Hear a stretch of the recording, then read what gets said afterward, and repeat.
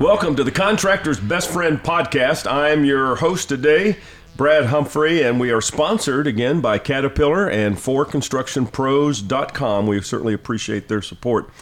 In the studios today with me is Jason Hurtis, cat quarry and aggregates expert, and Morgan Grigsby, cat safety expert. Folks, the topic today is benefits to the aftermarket safety solutions. What are some of those solutions as those aftermarket safety items? And Morgan, that's why you're here. We're really glad that you're a part of this. You know, in the last podcast, one of the podcasts we did with you, we talked about, in general, just some of the aftermarket things that are really helping contractors. And while we don't need to go down through a list of that, give us just a couple of real quick recaps on what that was like.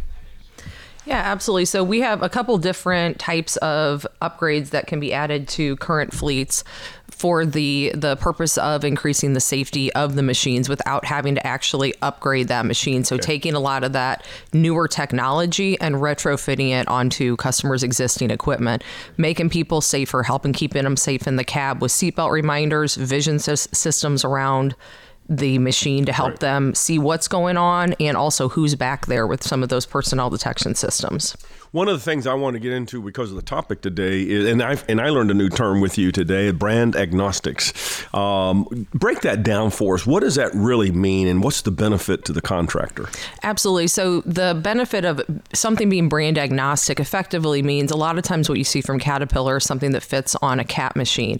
With it being brand agnostic, it can fit on cat equipment, but it can also fit on mixed fleets as well. Some of the benefits with that is we see that operators then, when they move from machine to machine, even if it's a different brand of machine, they can have the same user experience in that piece of equipment, and they know what to expect while they're operating, so there's fewer surprises. That brings up another topic then.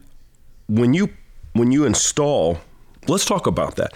What are some of the steps? I mean, I'm guessing somebody's got to put the stuff on. Someone's got to maintain it. What is that? What's your recommendations on some of those efforts? So for the actual installation, recommending that people engage with their local cat dealers to get those systems installed. The exciting thing, and I think one of the key things with a lot of safety equipment when you start talking about the maintenance side of the business, is you really want to find systems that don't need to be actively maintained, don't need to be constantly recalibrated, because it's an opportunity for something to fall through the cracks or just one more step that could get skipped. So you talk about cameras, you don't want to have to recalibrate those. And then you also have the opportunity, best way to clean a camera, pressure washer. Right, that's an easy way to do it, and all of our systems are built to handle that type of cleaning. I wish I had that on my car. That's great, Jason. I'm going to bring you in because I know that one of the things that I didn't know Caterpillar provided this, but tell us about sort of the assessment you can sort of do. You can actually help a contractor out. Yeah, I mean, when we're on the job site, we're looking at the equipment itself, making sure that all the safety features are there, that the operators understand that, and the fleet managers. But we also look at the site level. So, how are the haul roads designed? Are they designed for two-way traffic safely? The height of the safety berms, half the height of the tallest hauler on the haul road. Are they inspecting the high wall? All those sort of things, because that's all part of the safety culture from Caterpillar.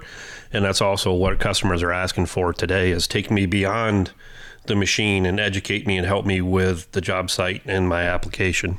And certainly the benefits there, number one, we are reducing potential safety issues, incidents, that type of thing, or worse. And then the other is production, because the goal of equipment is to keep it going, right? To keep moving. Well, yeah. I mean, for quarries, it's MSHA. And, if you have to call MSHA, you're guaranteed it's 3 days. They're not going to be in and out fast. They may take them a day or two to even get to you. So you factor in all that lost production from using some of Morgan's safety add-on devices and everything else. I mean, who can afford a week's loss of production anymore? You can't. Afford. Let's talk about money.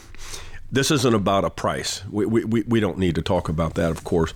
But what should a contractor be considering if they have equipment, they're more safety focused, the equipment they have currently does not have some of these nice add-ons that you've talked about in past podcasts? What does it take then? What should they be thinking about looking at cost-wise potential? I mean, is this like I mean, are we making thousands and thousands of dollars of investment for one piece of equipment? Is this something that they need to consider how long they're going to keep the equipment, that type of thing, the age of the equipment?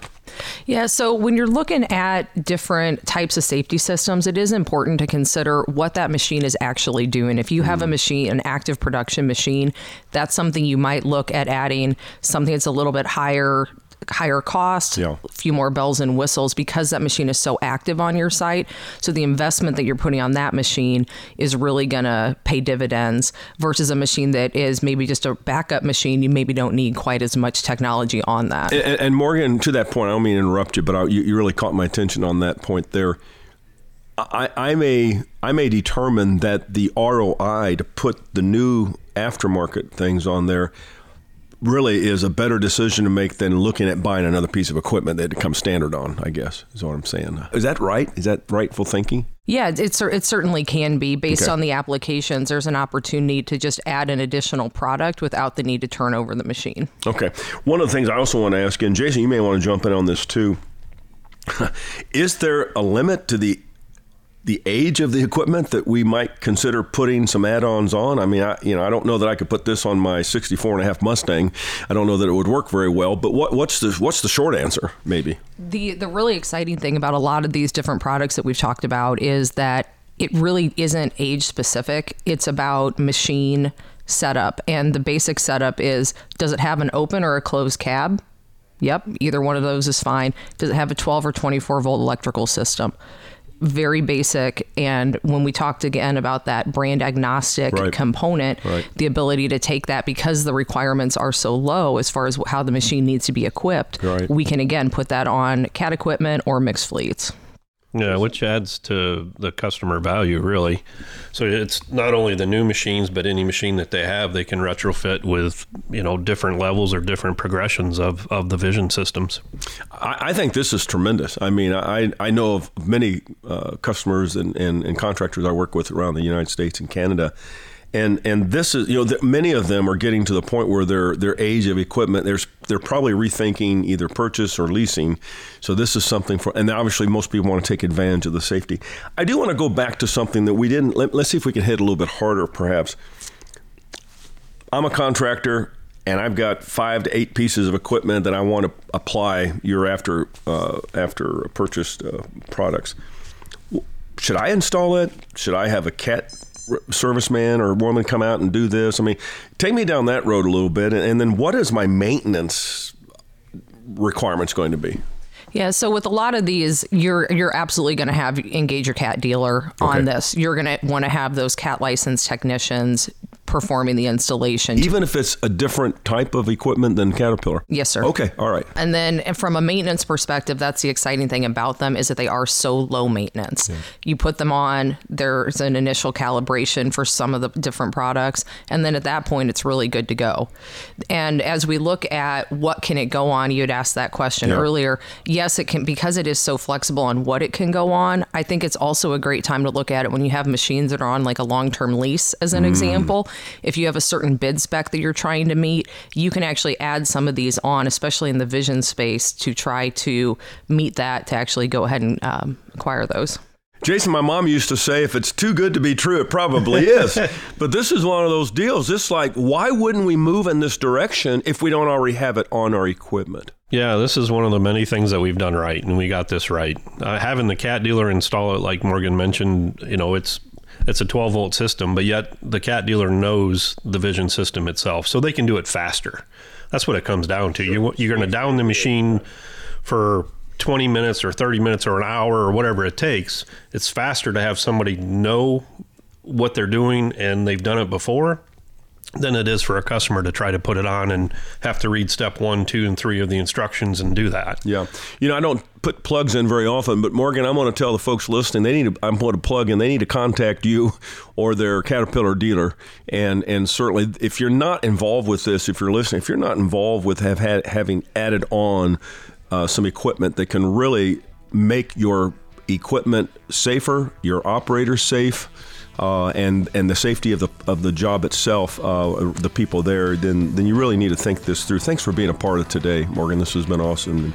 And, Jason, we always appreciate working with you as well. Hey, if you want to hear some more, you can listen to this one again. Certainly go to both Caterpillar.com, cat.com, and look up their construction areas, and then forconstructionpros.com to get some more information on this. But visit your Caterpillar dealer, for crying out loud. There's just some safeties out there waiting for you. So anyway, hope you have a great day and have a great year. Enjoy our podcast? Well, then check out forconstructionpros.com for industry articles and webinars featuring Caterpillar's experts Jason Hurtis, Lonnie Fritz, and Scott Hagelman.